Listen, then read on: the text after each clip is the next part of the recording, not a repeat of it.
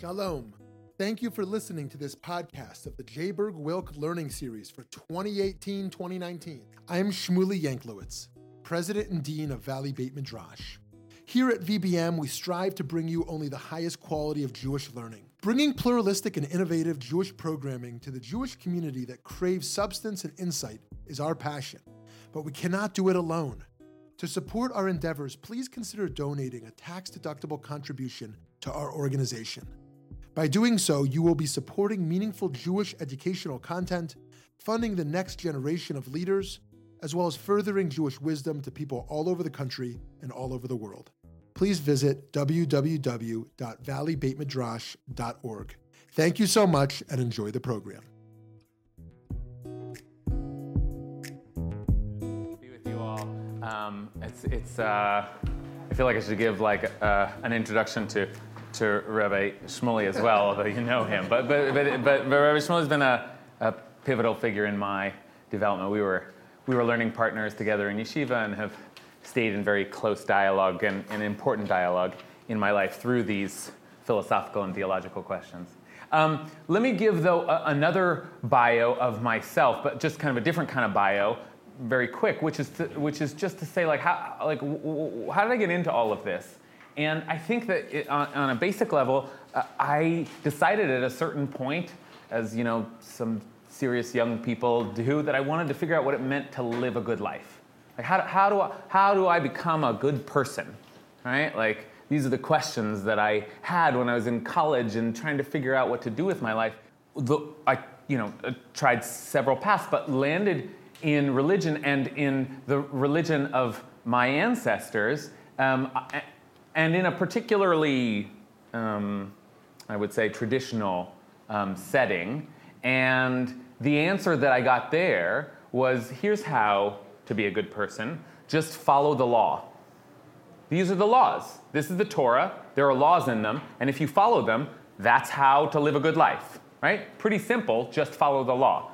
Well, so I went and I studied the law, and I studied it a lot. And then I eventually got rabbinic ordination, which meant that I had studied it so much that I was able to rule in matters of law. And then I was so interested in it that I went and I got a doctorate in law, in legal theory. And so I thought about law a lot, and the more I thought about it, the more I realized it's just not that simple.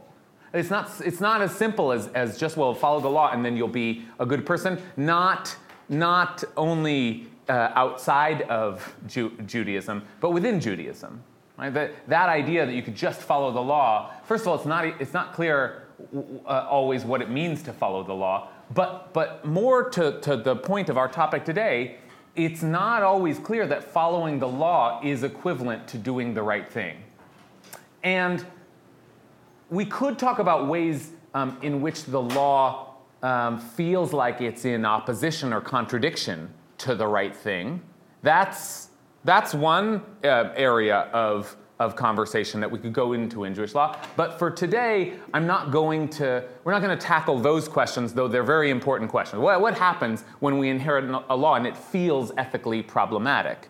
Today, we're going to talk about a different kind of question, which is what happens when the law doesn't seem to do enough for us, when it doesn't seem to give us enough of a roadmap to figuring out how to live a good life. How to, my title suggests, how to be a mensch. The very fact that we have a phrase, being a mensch, right, suggests that there's something else. There's some other thing, like just being a good person, not following the Torah or following the mitzvot, but being a mensch, which in Yiddish just means like a man, but it has come to mean being a stand-up person, a good person. Okay, so we're going to think a little bit about these two categories, law and the other category that I would call ethics.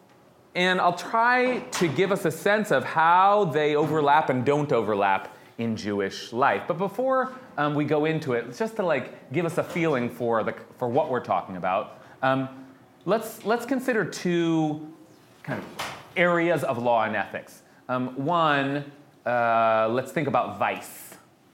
And the other is we'll think about social services. Okay, so let's think about vice first. Adultery. Okay, adultery cheating on one's partner. I think we could, who thinks that is wrong, to cheat on one? And I'm not saying, I'll just make it explicit. Your partner doesn't know, you lie to them and cheat on them. You can have people have all kinds of weird arrangements, that's fine, but I'm talking about you deceive your partner and sleep with someone else. Who thinks that that's wrong? Right, okay. Well, you're in good company. God seems to think so too, right? Because it's in the 10 Commandments.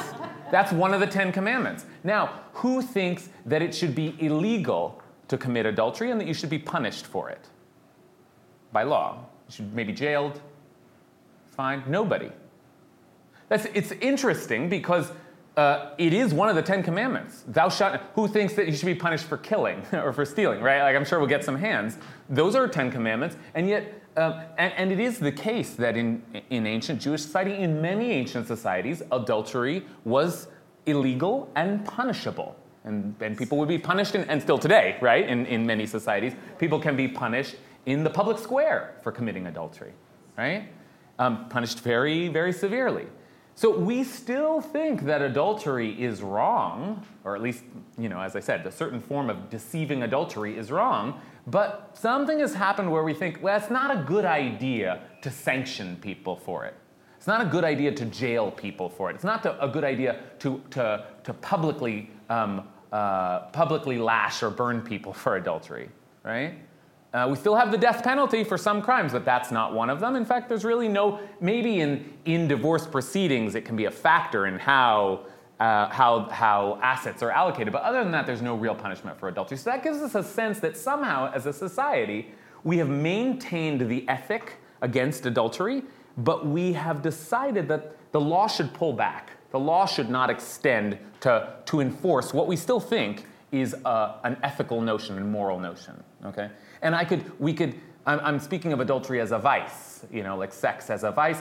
I could think of other vices, like is it good to get drunk every single day? Probably a lot of us would think that it's not good.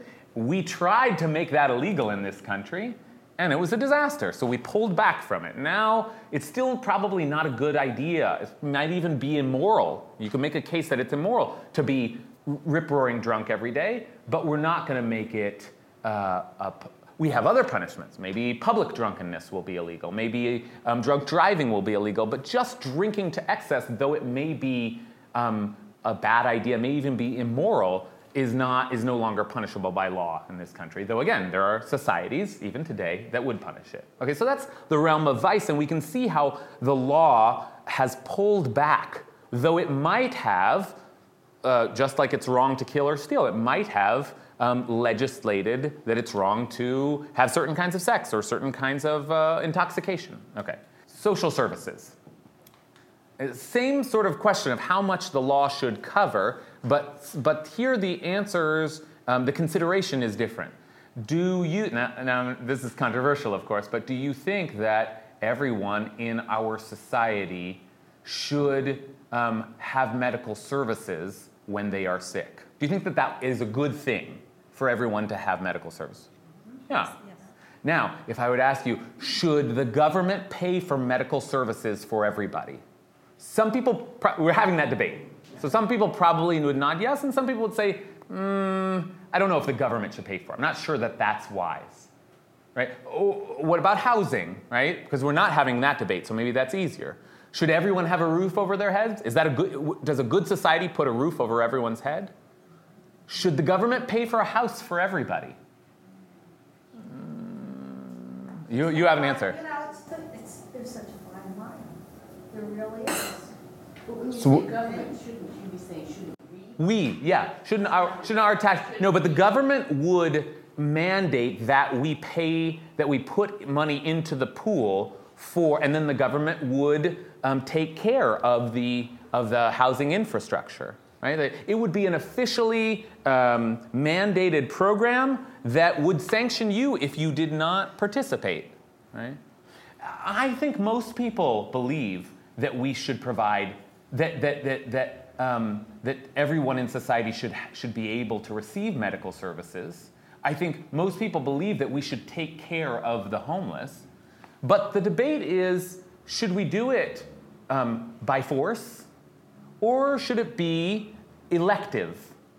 Right? People on the political right don't think that homeless people should just die in the streets. They think we should take care of them through charitable acts, that you can't mandate it. Or other arguments could be made, like, no, this encourages people not to work or to, right? So there are reasons why some people want to extend the law to make sure that it provides social services, and other people think, no, that's not something that the law should dictate. That should be an ethical mandate. We should do it because we're trying to be a mensch, as a society, trying to be good people. Okay? So those are the sorts of conversations that I want to have with you today, and to try and figure out, where's the line? Like, where are we drawing that line in our society, and where was it drawn in Jewish society? Right? Because we have laws on the books in our society, and we have laws on the books in Jewish society, and I think if we look at them, sometimes we are going to find that they're not enough, and sometimes, thanks so much, and sometimes we're going to find that they are a bit too much, okay? So we're about to head in, but before we head in, we need to do one more thing, which is to come up with some working definitions for law and for ethics. What's the difference between law and ethics? Would anyone want to try and... Maybe the easier thing to say is, what are ethics? What do I mean when I say ethics? Yeah. Values. Values, good. Okay. Virtues, values, okay. Moral code. And what does that mean? That when you have a choice with it. Okay, good. That fits into to what we've been discussing. Ethics are the things that the realm of things that are right and wrong, good and bad, that we are not forced to do. Okay, that's a little imprecise, but it's accurate. Okay, we'll make it precise in a second. What is law? Required. Law is required. Now, we already have all the information we need, but now just to probe it a little bit, is what is required by law that which is good and right, and what is forbidden by law, that which is bad and wrong? I'm seeing some shaking heads. Depends who wrote the law. Depends. It does depend. Yeah, you want to add to that? Well, Justice Learned Hand said Oh, very nice. that we can't put our faith in freedom and democracy as a result of the laws, but it lives in the hearts and the minds of the people. Essentially, it's something like that. Okay, good. Okay. He's giving... To me, that means that the laws reflect the collective consciousness of the people who wrote the laws. And when I say collective consciousness, I mean the ethical sophistication of the people who wrote the laws, the community that agrees to make the laws. And so they're only as good as the thoughts and aspirations and level of consciousness that the people put into it. Okay, beautiful. So, and I'm just repeating this for the microphone, but the laws reflect the collective consciousness of the society that formulated those laws, the legislators, right? Beautiful. Yes? I think we can tolerate a plurality of ethical systems coexisting in ways that it's more difficult to do when it comes to a legal system. Now, the Jewish community is a mess because we have pluralism, different ways of engaging in Jewish law. That's a beautiful thing about argumentation. But in society at large, there's no plurality of laws you can choose to follow or not follow in Arizona, right? Whereas I think in the ethical systems, we understand there can be a debate within that. Okay, that's a very interesting point. That there can be it's chaotic for a society to have more than one legal system. Chaotic maybe for a religion, though that can happen. But we can imagine a society that has more than one ethical system, or to put it differently, just disagreements over what ethics are. And that's a helpful clarification because it is true that we are not always sure what is right and wrong. That's going to be part of the problem here. We're not always certain what is ethical, what is moral, but we know what the law is, or at least we know what the law states itself as being. We can debate exactly how it's applied, but it is more certain what the law is than what what the ethical good is. Yeah. I think we see today with the law with cannabis. At a state level, many states, there's legality to it, but at a federal level, it's still illegal. Right. So they live in a different dichotomy because they can't use the banking system, they can't use credit cards, their taxes are all a little hokey, and they can be shut down at any time. So there's, in society, it's interesting. There can even be competing legal systems, though there too, to use Rabbi Shmuley's phrase, it becomes a mess, right? We generally want one legal system, though it would be hard to claim, we're searching for, but it'd be hard to claim that there is one ethical code that we all know and agree on. Okay, so everything that's been said so far is I think, helpful and correct. Let me just give some very simple frameworks for thinking about this, which is, and this is what I'm hearing so far, and I agree, that the law is the system the system that tells you what you must do or must not do, right? That which you can do or cannot do, as backed by some sort of sanction, right? Ethics are the system that tells you what one should do or should not do, what one ought to do or what one ought not to do, okay? And those two things, those are different, right? One is a requirement, and the other is an encouragement. What you ought to do, what you should do, is different than what you absolutely must do. Now, tell me your name again. David. David said, well, hopefully we're trying to write the laws in such a way that they overlap somewhat with that which one ought to do, what one should do. The laws should be written in accordance with some moral principles, right? But we know that it is not a direct overlap. We've already seen that there are things that we think are good and right, that one ought to do or ought not to do, that we still think the law should not encompass. And by the way, on the other end, we can imagine laws that have nothing to do with moral virtues, right? Like what? So I'm going to give two examples. One is jaywalking. We don't think of jaywalking as an immoral act, though it could be, right? How might jaywalking be an immoral act? Causes death. Yeah, it causes death. Maybe it is. So in other words, we think of law as maintaining social order and not necessarily maintaining virtue, but social order has its own virtue, right? We don't want carnage in the streets, right? That wouldn't be murder, but it would be death, and that's bad. But then the fact that we pay our taxes on April 15th, right? That's correct, isn't it? Yeah. It's like it's coming up. That's arbitrary. That's not moral or immoral. That's arbitrary. Although even there, you might say, well, it's a function of order, and it would be chaotic if people are paying their taxes at all. So maybe order itself is a kind of virtue. But there we've gone pretty far afield from a real ethical principle. It's right for me to pay my taxes on April 15th, right? So you can see how these imagine two, because the obvious Venn diagram where one is law and one is ethics, and there's overlap in between, and we might even try to get these two circles to totally overlap, but as we're soon going to see, and as we've already begun to talk about, we're never going to have them completely one on top of the other, okay? So now we're going to dive into some Jewish discussions around how that overlap works. Before we do, we have one question.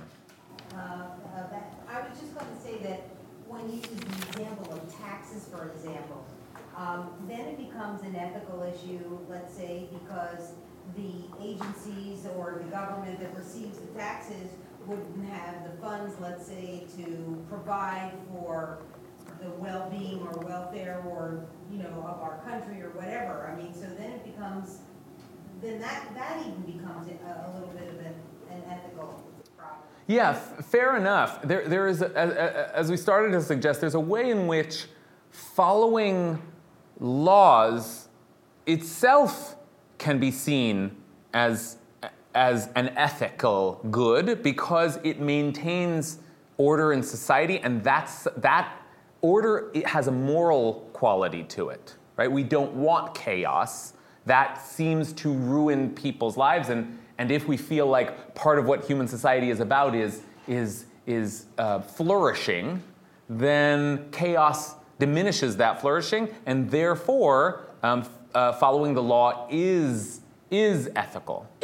But I would just be I would just be careful about suggesting the idea that following the law is equal to morals, because and again, that's sort of what I was told when I first went off to yeshiva. The law is ethics. Law will, if you follow the law, that will encompass your entire ethical life. And the part of the reason I want to have this conversation with you is because it's pretty easy in American law to see that our laws do not constitute the full range of our ethical values. We don't even want them to, right? We want to live in a society that allows people to live the different kinds of moral lives, right? The freedom of religion suggests that in itself. But in Jewish law, it is more tempting to believe or to suggest that maybe the law should cover everything, because after all, who is the legislator here? Theoretically. Theoretically, well, it's the rabbis, and before that it's Moses, and before that's the Torah, it's God, right? That is to say, there's at least some notion that whether it's the exact word of the almighty deity, or whether it's just like our work of trying to figure out what our contact with God, like some more philosophical or modern version of it. Still, the idea is these commandments are meant to produce a good life. So it's tempting to think they should overlap with ethics. And yet we will soon see that is not the case. That is to say, even according to the holders, the carriers of the law, the rabbis themselves, it's not so clear that it's a one-to-one. Okay, so we're going to look first, just to sort of get into the topic, at what I think is a relatively fun, nice, easy, pleasant case. And then we're going to look at one that's really, really quite difficult. Okay? So the first case comes from the Talmud in Tractate Bava Metzia, which is a tractate that deals with contracts and torts and damages. There's a whole section of the Talmud called Nezikin that deals with what we would think of as tort law or damages, but extends into all sorts of civil disagreements, right? That is to say, disagreements over money and property. Okay, and that's going to be one of the disagreements that we're going to see here. Okay, so let's just broken it up here so we can go one line at a time. Can I get some readers? Ginny, you want to read the first line? Ginny, I know you, right? We've met before. Yeah. Yeah. Okay. Nice to see you again. Okay, so we'll just go one line at a time. Some porters broke a barrel of wine they were carrying for Rabba, son of Bar Hanan. He took their garments. Okay, so people carrying Rabba Bar Hanan, Rabba the son of Bar Hanan, and he took their garments. Why did he take their garments? Payment. Right. They ruined his goods. He suffered a loss, and so he's getting payment from them. What do you think? Good idea? Is that okay? Oh, some disagreement? Yeah. Yeah, why? Well, they broke something that somebody else owned, and they needed to make up for the loss that person had. It's only right. They damaged they ruined his property, they ruined his stuff, and so they have to pay that back. If they don't, what's that called? Stealing, right? They owe him some money. But I heard no. Why no? Because was there intent?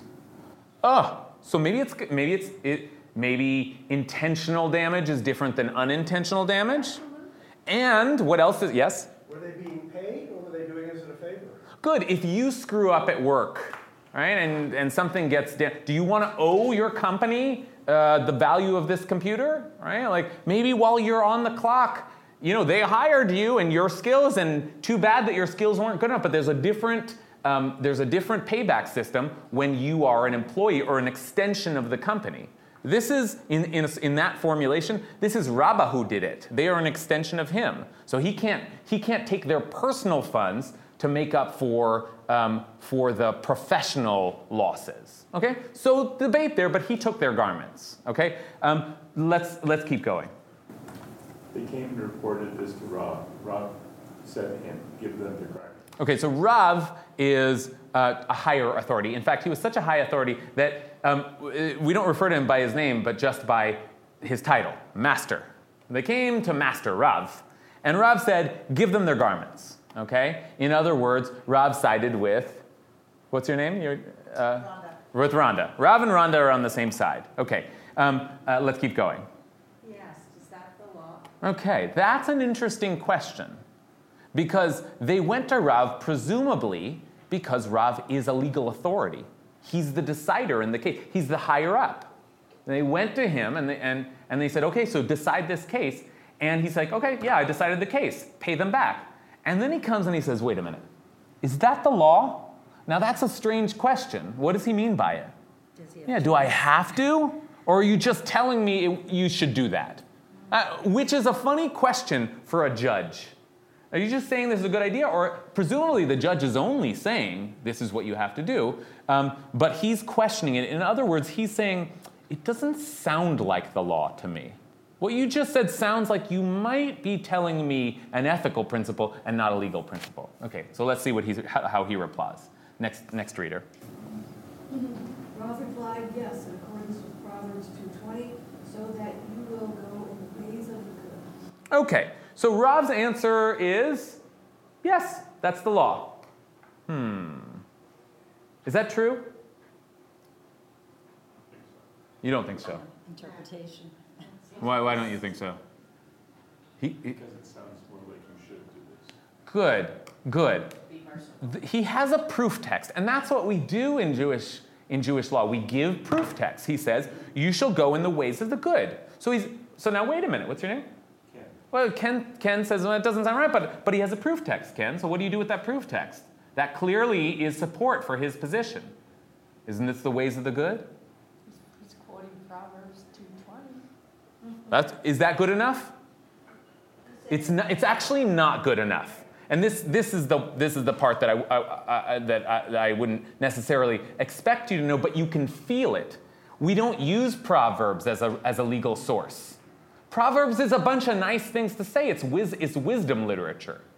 And by the way, does this wisdom literature, so that you will go in the ways of the good, show that you have to pay people, or that you cannot dock people for the damages they did on your company? No, it doesn't say that at all. It just says be a good person, which is why Ken said it just sounds like a should. Be a good person, right? So there's a funny thing going on here where they're asking a legal authority, and the legal authority is saying just do it. And when he's asked to back it up, he says, well, we have some nice teachings that support the idea that you should just do it. You should be a good person. But there's something fishy here. There's something that doesning quite line up. Going in the ways of the good would be that the people that broke the line would then give him their clothes so that he could then be paid for the... Oh, why don't they go in the way? That's a great question. It's such a broad principle. If everybody should be as good as they possibly can be, so then I should be trying my best to make your life good, and you should be trying your best to make my life good, and everybody should be extending themselves as much as possible. And that's great, but you know what that's not? Is a law. That's not a law. And that's part of why this debate is happening. Like, wait a minute. But we have a dispute here. It would be fine if we all just wanted to help each other as much as possible. I'd be trying to give you your garments. You'd be trying to pay me back. We'd all be... But we have a debate, and that's where law comes into play. So we need a law here, and what Rav is giving us is seemingly an ethical principle. Does anyone want to make the opposite case, though, that he's giving us a law? No. But he's quoting something that came from the past of his work. All right, well, let's keep going. He's going to do this basically the same thing again. And let's just see if the second pass gives us any further sense of where he's coming from. Yeah. I'm going to take a stab at supporting that it's a law. Because earlier, when you talked about the differences between a law and ethics, you said that the law comes with sanctions, and therefore you implied that ethics don't come with sanctions. But I might say that ethics could well come with sanctions. It's just that from our level of awareness, they're not discernible. And so... Beautiful. I'm going to just get some water. Beautiful. I love this. And what you're saying essentially is that you're bringing us to the complication with Jewish law, which is that isn't this all about trying to be a good person? So you're asking me, he may be saying, look, I know I'm a rabbi and I'm supposed to answer your legal questions, but the whole point of the law is that we're trying to do what's right, and there are sanctions. God will punish us if we don't do what's right, so this is essentially the law, right? Okay, but it doesn't, but it still doesn't take us out of the mess, right? Because the other side can say, well, wait a minute though, we're poor and you're going to send us home naked, and how is that good? Okay, so let's just take one more pass out. We'll read it again. Where were we? Said to him, we are poor, and we have worked the entire day, and we're exhausted, and we have nothing to show. Oh my gosh, now what do they want? Money. They want money, but they broke all of my stuff. You just broke all the computers in my office, and now you want to get paid for your day's work? Kidding me? All right. Go ahead, Julie. Rav said to him, go, give them their wages. Okay, and Rhonda? He said to him, is that the law? Same question, and then finally? He replied, yes, in accordance with Proverbs 2:20, and you will keep the path of the righteous. Okay, and now it almost sounds like he's just playing around, because you see where he's now. See with Proverbs 2:20, this is just a continuation of the verse, right? He's just like, yeah, you remember what I said? Just like it's not like now he's got another place that justifies paying back workers even when they've damaged. Now, what do you think, by the way? Do you think that they worked for him all day? They broke his things. Should he pay them? Compromise. Half. A lower wage. Okay, fine, yeah. Well, was it the original arrangement that they would get paid? And if that, yes, because they paid for the damages that they did, but they still did. Are you a lawyer? Okay, thinking like a lawyer. What's the contract say? And this is why we contract for things like this. But it seems like actually they must not have had original arrangement, or they wouldn't be. Yeah. Well, I have a specific situation. Some people that I hired to do things broke this light fixture in my warehouse, and I had to pay them for their time, and I couldn't charge them for that damage because it was done on my payroll. Okay. Okay. Okay. So this is the question here gets trickier, right? First, we were wondering whether someone on the job has to pay for whatever they break, and we had different thoughts about it, but we could understand why someone shouldn't have to pay for something that happens in the course of their workday. Now we're wondering whether someone who broke things on the job should get paid. And again, we know we have legal references, and we can come up with reasons why. Even so, maybe you're not going to hire them tomorrow, but you paid them to do. They weren't just hanging out; they were doing your work, and they did it badly. But you still have to pay them for their time, right? You have to decide who bears liability. Right. But the problem is, in this case, Jewish law mandates that workers get paid at the end of the day for the work that they've done. Right. That's what it says in the Torah. But it doesn't say anything about what happens when they damage the property. Does that nullify the principle of paying them at the end of the day? Or not? Well, you're saying no. And guess who agrees with you? Rav says no. Rav says the minimal law, as we have inherited it, is not enough to live out all of our principles. Now, what are all of our principles? Is Rav saying there's more to the law than just the law? There's also Proverbs and just living a good life and being a good person, and we want to try and extend the law to include those things? Or is Rav saying this is included in the idea of you should pay the worker at the end of the day? It doesn't say anything but that, so that means you have to pay them no matter what. Cost of doing business. Yeah. I was just going to say the cost of doing business, but I was also going to say that it's almost like double dipping here, too. That the intent was almost to punish them twice. First, give them your garments because you broke something that was, and this is an exchange. And then they can't forfeit their pay also. I mean, so it was like a double punishment when it really shouldn't be any punishment because it's the cost of doing business. Right. You can imagine the judge splitting the difference. You can imagine the judge saying, look, they don't have to pay for it, but you don't have to pay them either. right? But in this case, the judge says, no, the law, we're not even clear what he's saying. Is he saying the law actually includes all of these things? Or, come on, don't give me that, is this the law? We're trying to do more than the law, right? But one way or another, he's phrasing it in the language of law.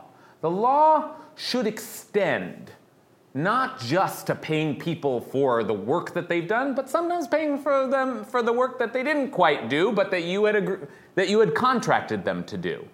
Right? And we need that. Why do we need that? Why is that important? Why is he saying that's an ethical principle?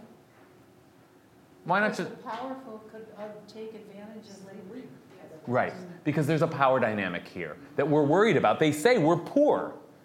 Right? It might be different. It was two equals, right, who were doing a job together, but they were working for Rav, and we're worried that poor people are vulnerable and disadvantaged, and so, right, does this start to sound familiar? And so we need to extend the social services in our society, even though they might not have earned it or deserve it, because we don't want to live in a society where people are just going home starving.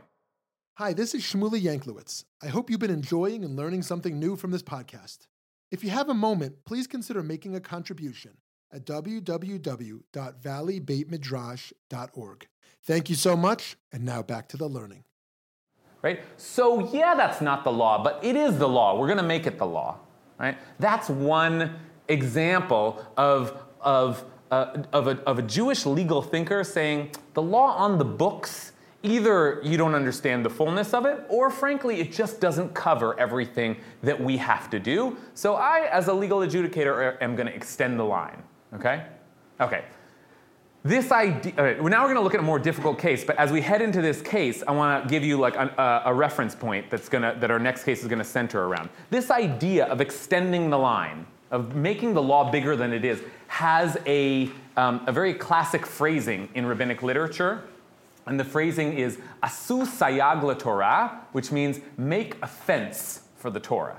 Well, let's take a look at it, actually. Maybe that'll be let's take a look where that first appears. It first appears in Pirkei Avot, the Ethics of the Fathers. And this is the very first teaching in Pirkei Avot. It's like now, the very fact that we refer to it as the Ethics of the Fathers, it's not actually called that. It's called Pirkei, the chapters of the Fathers. But we refer to it as the Ethics of the Fathers, or the ancestors, if we don't want to be gendered about it. We refer to it as the Ethics of the Fathers because these don't seem to be laws. This one chapter of the Mishnah, or of the Talmud, includes teachings like, if I am not for myself, who will be for me? Right? The famous or on three things the world stands: on Torah, on service, and on acts of kindness. Right? These are the sorts of famous sayings. We love them. We talk about them. They're classics because they articulate some of our sacred ethics. But they usually are not thought of as laws. They are the ethical teachings of the rabbis, which gets to the point of our conversation. This is the very first opening of the Ethics of the Fathers, and here's where the idea of the fence for the Torah comes up. Let's keep reading. Moses received the Torah from Sinai and gave it over to Joshua, and Joshua to the elders, and the elders to the prophets, and the prophets gave it over to the men of the great assembly. And they said three things: be deliberate in judgment, raise up many students, and make a fence for the Torah. Okay, make a fence for the Torah. That's what we're going to spend the rest of our time considering. Now, we're going to figure out what exactly it means to make a fence for the Torah. But before we even get there, let me ask you. They said three things: be deliberate in judgment, raise up many students, and make a fence for the Torah. Remember, Moses received the Torah and passed it on down. Are those three things the Torah? Is that part of what Moses received? It seems like we have this chain of transmission, and then it results in these three teachings. Are those three teachings the Torah, or are they something else? Something else, commentary? Yeah. I think there's something else there about be deliberate in the judgment is to study, is to debate, and come to an understanding of what is said. As being said, raise up many students allows it to go on.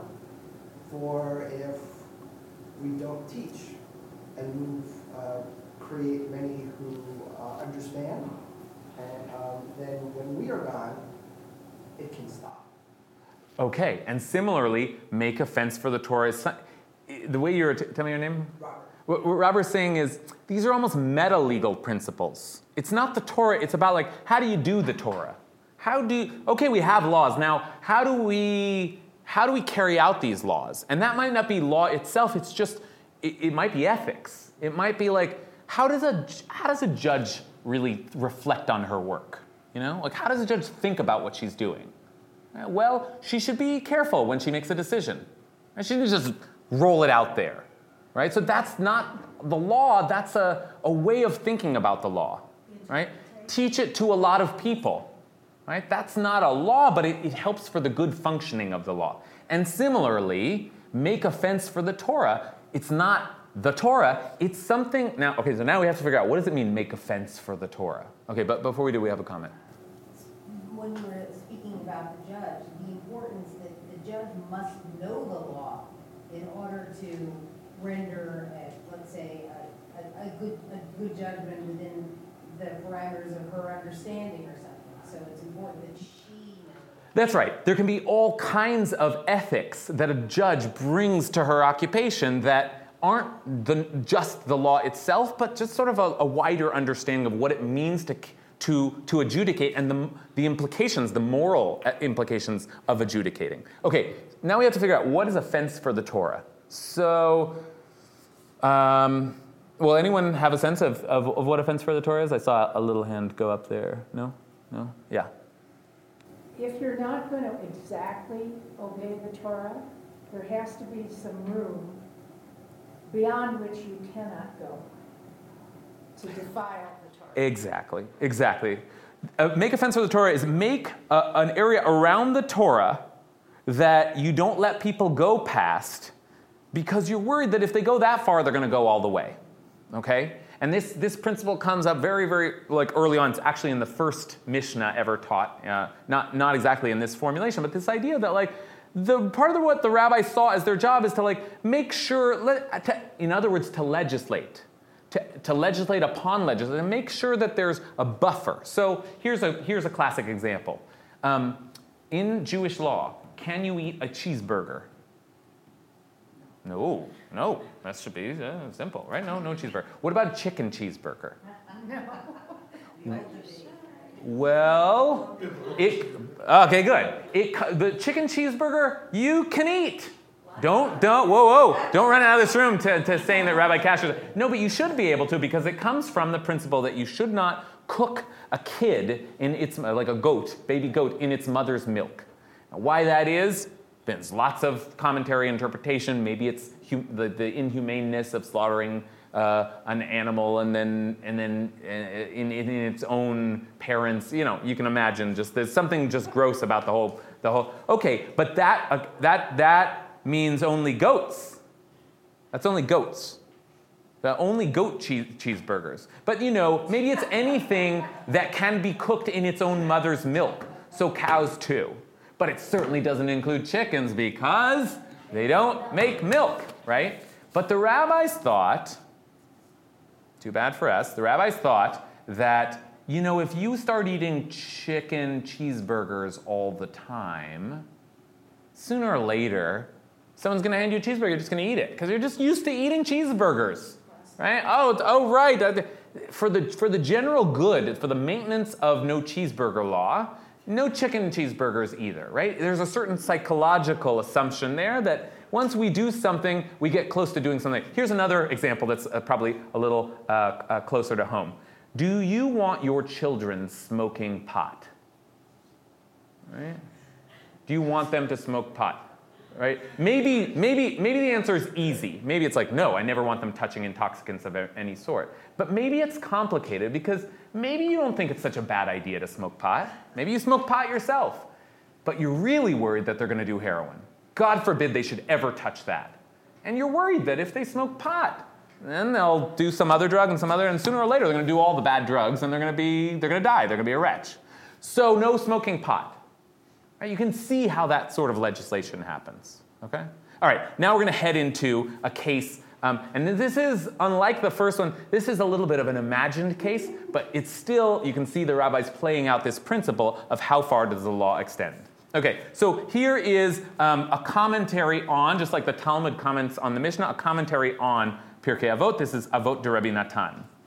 Long rabbinic commentary on, so what they'll do is they'll take a little piece. Here we're going to take the piece, make a fence around the Torah, and they're going to give you an application, an interpretation of it.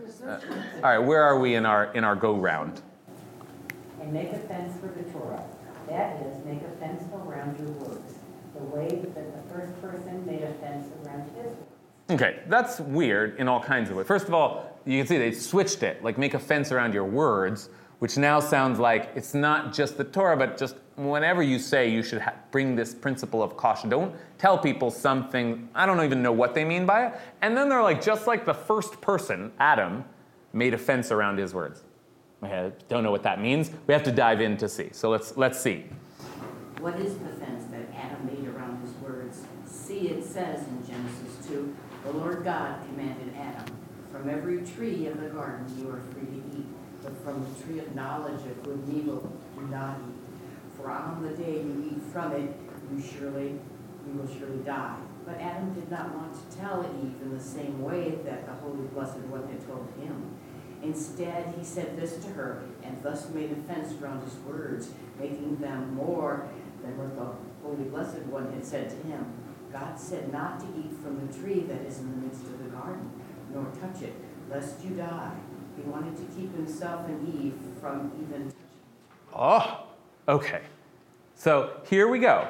What's the law? Don't eat from the fruit. What's the punishment? Death. Okay. Now, what's the fence?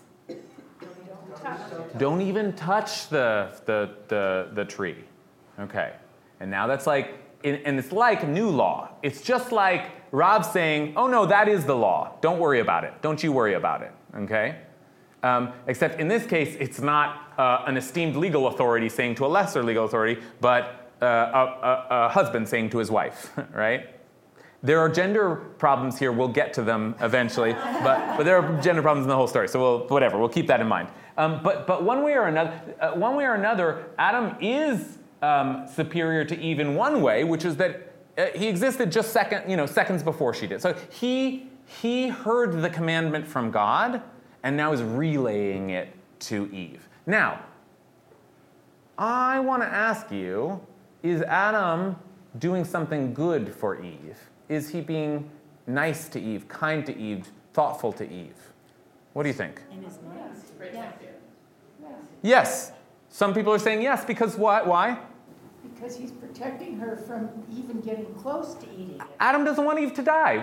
That's so nice. He doesn't want Eve to die, and so he's worried that if she gets too close, if she smokes pot, right? If she eats that chicken cheeseburger, sooner or later she's going to be hungry. And by the way, it's interesting to say he wants to keep himself away too. Right? It's not just that he thinks that she's some lesser. He's worried. He thinks this is the way humans are. They get too close to something, sooner or later they eat. Yes. He's changing the words from God. He just edited the script. Yeah, but wait a minute. How does Adam get away with this? God Almighty said so. That's all there is to it. That's the law. Right? And that's where we start in Judaism. This presumption that the words of the Torah represent God's eternal will. And we're not supposed to add to them or take away from them. But that so just notice. Self-defense. Right. But you're supposed to go. Okay. So notice that the rabbis think that you are supposed to build a fence. They were never told to build a fence in the Torah. That's their principle of how they think they can protect the law best. Okay. Now, just for the purpose of just so you don't think the rabbis, one of my pet projects is making sure people know that the rabbis don't just come up with things out of nowhere. They always have a basis in the text. And here in the text, there is a reason why they're saying what they're saying. And if we go back to Genesis chapter 3, you'll see, just so you have an understanding of where rabbinic interpretation comes from, you see that it says, the snake was the shrewdest of all the wild beasts that the Lord God had made. He said to the woman, did God really say you should not eat of the tree of the garden? Notice he's only speaking to Eve. The woman replied to the snake, we may eat of the fruit of the other trees of the garden. It's only about the fruit of the tree in the middle of the garden that God said, you shall not eat of it or touch it, lest you die. Part of what the rabbis are doing is dealing with this like textual inconsistency, and they're like, what happened there? Did Eve just add it herself? She must have heard it from Adam because she wasn't there when God said it to her, right? So they have a logic, a narrative logic there. Okay, so now let's see what they do with it. Where are we? The snake said to himself, since I cannot trip up Adam, I'll trip up Eve. And why can't I trip up Adam? He heard it. He knows. Yeah, he knows. He went and sat beside her and began chatting with her and said to her, if you say that the Holy Blessed One commanded us not to touch it, look, I will touch it and I will not die. And even you, if you touch it, you will not die. What did the wicked snake do then? He went up and touched the tree with his hands and feet and shook it until its fruits fell. Oh, that wicked snake. Okay, but he's smart, right? The snake is smart. It says that explicitly. He's the shrewdest of all the animals in the garden. What did the snake prove? That he didn't die. Yeah, that not that you're not supposed to touch the tree, but that you definitely don't die if you touch the tree, right? Which is what Adam had told Eve is, what did it say exactly? Said not to eat from the tree. Right. Lest you die. Yeah, Adam said you're going to die if you touch it as well. He didn't just say don't touch it, but he said he applied the same consequence to even touching the tree, and the snake said, that's not true. Look, I'm touching the tree. Look at me, I'm fine, right? Think about pot again, right? When you say, so it depends. If you say to your children, you are forbidden from smoking pot in my house, fine. But if you say to your children, if you smoke pot, you're going to go crazy and die. Well, then they're going to see other people smoking pot who seem to be just fine, and they're going to say, well, what are they going to say?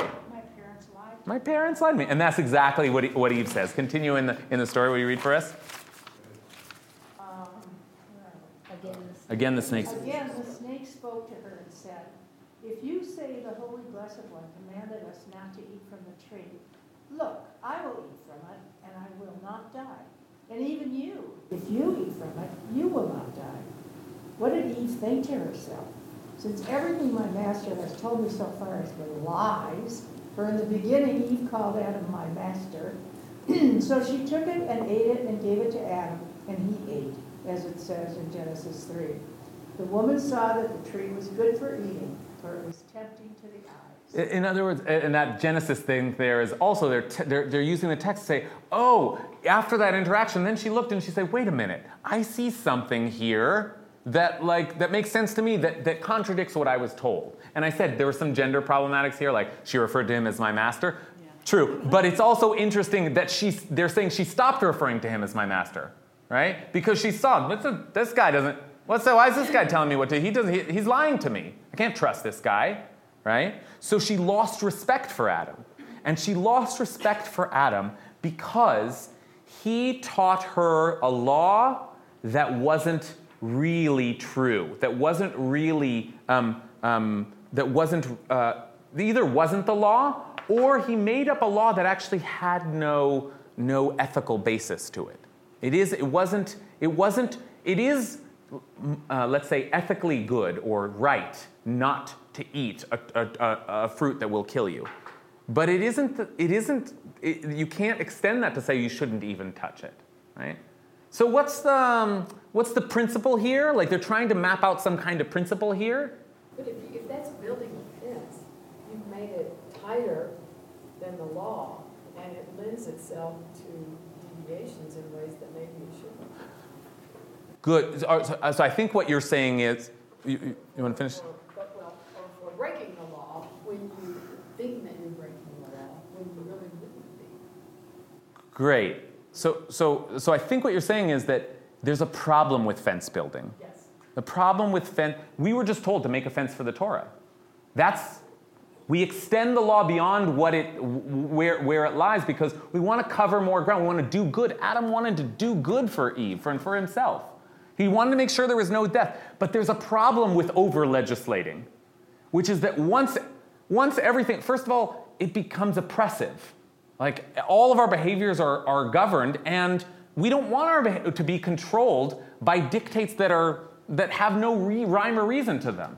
And when we start to figure out that, I'm going to use this example one more time. I'm not obsessed with pot, but it's a good example. Once we start to figure out that pot's not so dangerous, then it's like, I reject the whole premise that drugs are dangerous, right? And so by making offense of the Torah, we've actually ruined an actual ethical principle, which is that you should stay away from dangerous drugs. Yes? And is it okay to lie just to protect someone?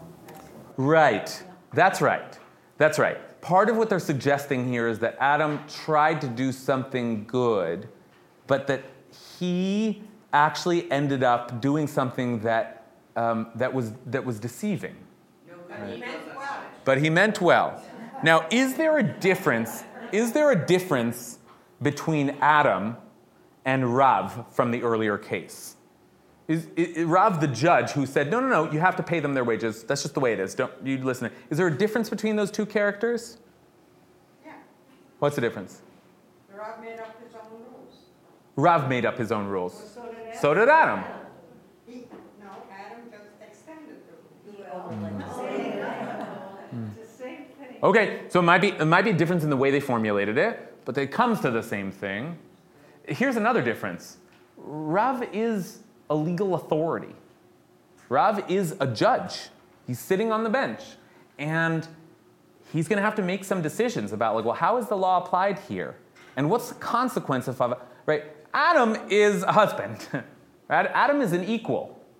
Right? Is it different when it's your kids? I mean, I keep using this example of your kids doing, but actually we do have to make all kinds of rules for our kids, and some of them are not, we can't always explain the full truth because our kids won't always be ready for the full truth. So we create regulations. But if they're false, if we give them falsehoods, then they come to see the way the whole system is lacking integrity. Okay? Yeah. There's another difference, and that is that Adam preemptively made up a law, and the Rav retrospectively interpreted the law. Yeah, I think that's right. And I think there's a key difference to that. If one is a mediator, one of the things a mediator often says is the law is a map of the territory.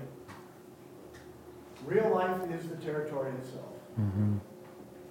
Meaning, we have laws that guide. You can't explicitly have a law for every set of myriad of hundreds of thousands of circumstances that you could find yourself in. But, so there's a limited number of things that you can legislate, but that's just a map of the human condition.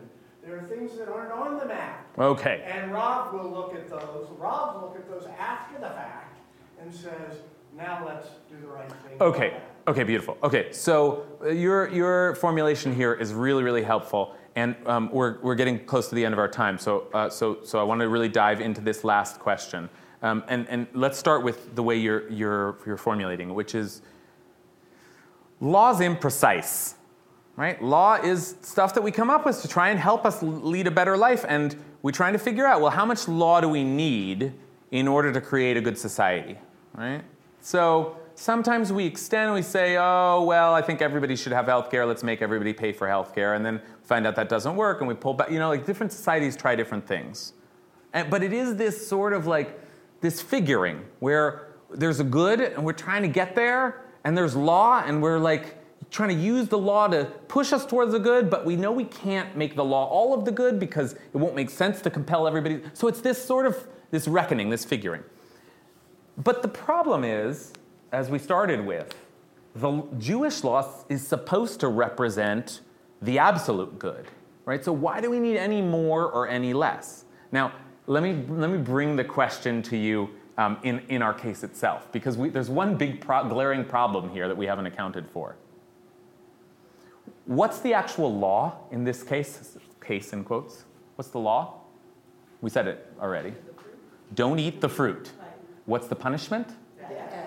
Okay, so they ate the fruit, right? What happened? They didn't die. So wait a minute. Right? We knew that Adam's law was false, but what about God's law? God lied too. God lied too? He was testing. Well, now we got a real problem. Okay, now look, there may be ways. God forbid. You're gonna leave this. Rabbi Kasher came in and said he told us so he could eat chicken cheeseburgers, and that God's a liar. No, there may be a way. There may be a way of accounting for this.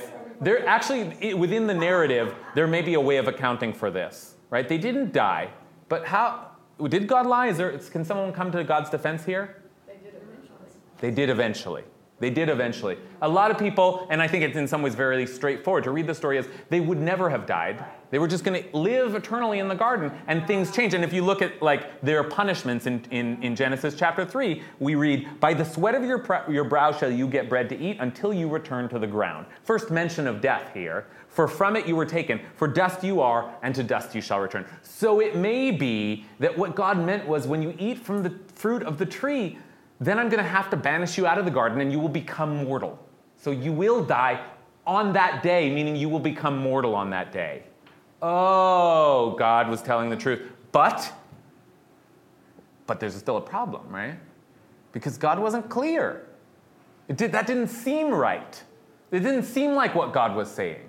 It took us a second to figure out, if this indeed is the explanation, it took us a second. So we have been looking at a problem with Adam's legislation, right?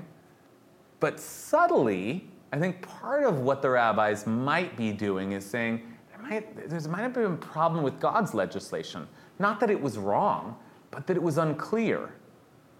And maybe that's always the problem with God's legislation. Remember, what was the law that was applicable in the case of Rav and Rabbah's workers?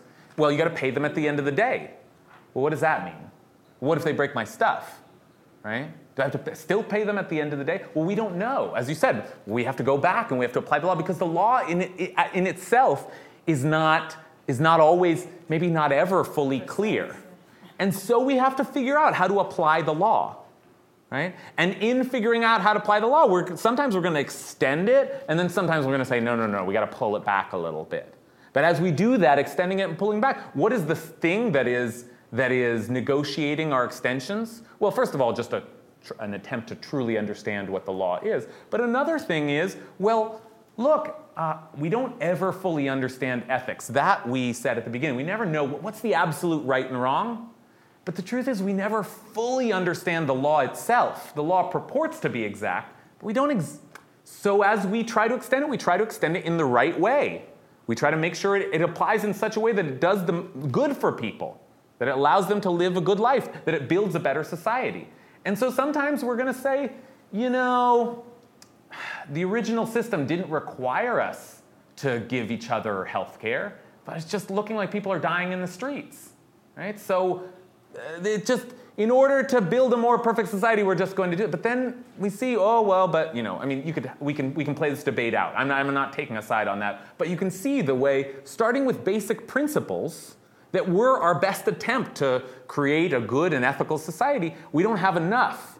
And so we try to extend it, given more principles. Because after all, we're just trying to keep people from dying from eating the fruit. We're just trying to keep people from going home hungry. But wait a minute, wait a minute, what about the money that I spent on the day? Aren't you worried about my business? It gets complicated. Okay? Here's the sort of concluding thought, and we'll close after this. But remember, the whole thing started with make a fence for the Torah. It seemed like it was a full-throated celebration of this principle of over-legislating. And yet, see where we end up here. You want to read for us? Last piece. And who was it? And who was it that caused her to touch the fruit? It was the fence that Adam made around his words. Because of this, they say, if a person makes a fence around his words, he will not be able to live up to his words. As they also say, a person should not add upon the words that he hears.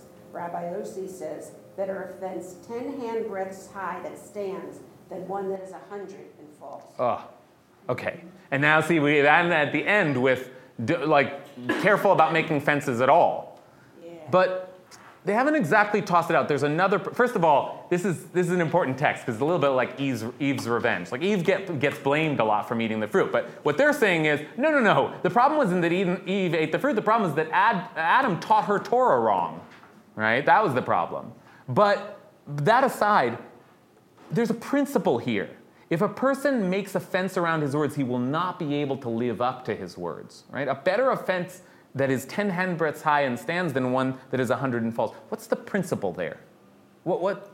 They aren't saying don't build a fence. You have a nice little fence, right? But not a big one. What's the principle? Don't go too far. Don't go too far. Be careful and not over-legislate. Yeah, be careful to not over-legislate. So, and why? Why don't we want to over-legislate? Because then people won't obey the rules. Yeah, if there are too many rules, then if people can't breathe, they're going to say, well, the whole system's bunk. I don't want to live this kind of life, right? And frankly, there are going to be different ethics at play. Some people are going to want to live this kind of life, and some people are going to want to live this kind of life. Some people will be okay smoking pot, and some people will not, right? Some people will benefit from welfare, and it will give them just what they need to go out and make a living, and it'll restore. Some people will never be able to work because they're unfortunate, and then some people are lazy. Probably there's lots of different. It's hard to come up with like a system which actually covers all of the cases, but we're trying. And if our law is too small, then it doesn't do enough good in society. But if our law is too big, then it won't stand, right? So I'm back where you were at, in this sort of place of trying to figure out the line between law and ethics. And we don't actually have a clear line, but there is a distinction. It isn't, as I was sort of first taught in my earliest years, that it's one-on-one. Just follow the law and you'll live a good life. It's never going to be that simple. It's almost like needles weaving. There's law and there's ethics, and we're sort of like intersecting and then pulling away, intersecting and pulling away. And somehow in that process, we weave together a fabric that is supposed to hold us and comfort us and keep us warm. We're trying to weave something together here, but it's complicated. It's complicated, and we're trying to do the right thing, but we don't exactly know what it is. And law is the vehicle that helps us get there, but it will never get us all the way there. So we have to try our best, but we have to also try to do so with a great deal of humility. So I think I'm out of time. It's wonderful learning with you all. Okay, so if folks need to head out, feel free. But why don't we take a few minutes for questions, if there are any? Great. So, make a fence around your words. The way that the first person made a fence around his words. Was Adam the first person to make a fence around his words? Well, yes, Adam was the first person to make a fence around his words, but, the way that this text starts, it's so funny that you say this, because I actually edited it, because I thought it'd be just too confusing. They start by saying, make a fence around your words just as the Holy Blessed One made a fence around his words, just as Adam made a fence around his words, and they go through all kinds of cases where sometimes it seems like even God is saying more than God absolutely wants, right? And they don't say it about the case that we, they give other examples, which are too much for us to go into right now, but I think implied here is that God also made a fence around God's words, and it didn't work out so well. God said, don't touch this tree or you'll die. Maybe what God should have said was, listen, I think you'll be best served by just staying in this garden forever. It'll be such a good life. And if you eat from this tree, you'll have knowledge, and knowledge is so complicated that you'll need to break out of this system, and then you're going to have to work hard. And in other words, God didn't. Maybe they were too young to understand. Maybe that so God just made a fence, right? Is the idea. God made a fence, and so too do we make it. We understand the impetus to make a fence, but we should be careful. Like parents make fences. Yeah, exactly. And in this case, God was really the parent. Yeah. So the whole time you're talking about this, it occurs to me that when one makes a fence, it's to keep something in, even if you expand the perimeter, but it's also to keep Right. And so it occurs to me that there is this concern that how do you, this is so big, I'm sort of confusing myself, but how do you keep Torah within that fence but not acknowledge that there are other things outside that are inevitably, if you're going to live in this world, inevitably going to push back and try to go over the fence. Mm-hmm. Yeah, you are taking us to a very big place. No, which is, I sort of, for the purposes of a 1 hour conversation, I did like a sort of an unfair thing, which is just to I just sort of cut off the possibility of discussing what happens when law and ethics are in conflict. That's a huge topic, which is indeed a live topic in Jewish conversation. But for our purposes today, we're just talking about how much they overlap. But you're right. Today we have a big conversation around what we do with homosexuality in Jewish law, because we now have a new understanding of the ethical norms around that sort of life that seems in direct contradiction to the law. So now what do? Do we reinterpret the law? Do we just say, well, the law is the law? But I think that's a very different kind of conversation than saying, no, the law's fine. It's just a question of how far do we go with it. Yeah. But you're right. Yeah. One more. I was just thinking through all this also about authority, how, there's Adam's fence, there's God's fence, and we live in a time where people, do it yourself, and we all want to have empowered, law and Judaism, and, we create a lot of our Jewish life, and also on the other side, fences upon fences. So, who do we trust to make these fences now, and what does that mean about authority? Right. Yeah, that's a great question. Whew. I almost want to just let it sit, because I think the question in itself is really the place that we need to end. I mean, that moment where Rav says, "Is that the law?" Or Rabbi Bar Chanan says to Rav, "Is that the law?" And he says, "Yeah, it is, because of this stuff." And Rav gave them the garments. He said, "Okay, that's in order for any of this to work. I don't know who." But the legal authorities have to be people that we trust, right? What happened? I'm so glad you ended with this question, because that's the key to the whole thing, is that Eve lost trust in Adam. She suddenly realized Adam's just making stuff up. He's just telling me this is he's not respecting me. He's not really communicating with me, right? So. That's part of why the conversations around the Supreme Court in our society right now are so delicate, is because we have to believe in the Supreme Court, or else the whole thing falls apart, right? What happens if the Supreme Court tells the president has to do something and the president just ignores them, right? Then we're in uncharted territory. Right? What happens if we don't believe that the Supreme Court is populated with people, if we think the whole thing is political? Right? Then we start to lose faith in it, right? So part of this is do we have faith that... part of it is an injunction to judges, hey, be careful, right? Hevi masunim b'din, be deliberate in judgment, be careful, because this is what's at stake. And part of it is a message to us that, or question to us, the question you're asking, who do we trust? Do we trust the rabbis? Do you trust me? Do we trust Moses? Do we trust the Torah? Where are we placing our authority? And in order to do so, you have to believe that if I tell you something, I'm not just whimsical, arbitrary, over-moralizing, lazy, stupid. You have to believe that I'm doing this with thought, and maybe I'm not getting it exactly right, but I've studied a long time, and you trust. Okay, because in the end, and this brings us to the beginning, in the end, we want some kind of order in society. So we all want people who act as authorities, even though we don't like the word authority. We need somebody to make the decision at the end of the day. But that person better be someone we trust, or else, I'm not going to follow that law, So, okay. Thank you.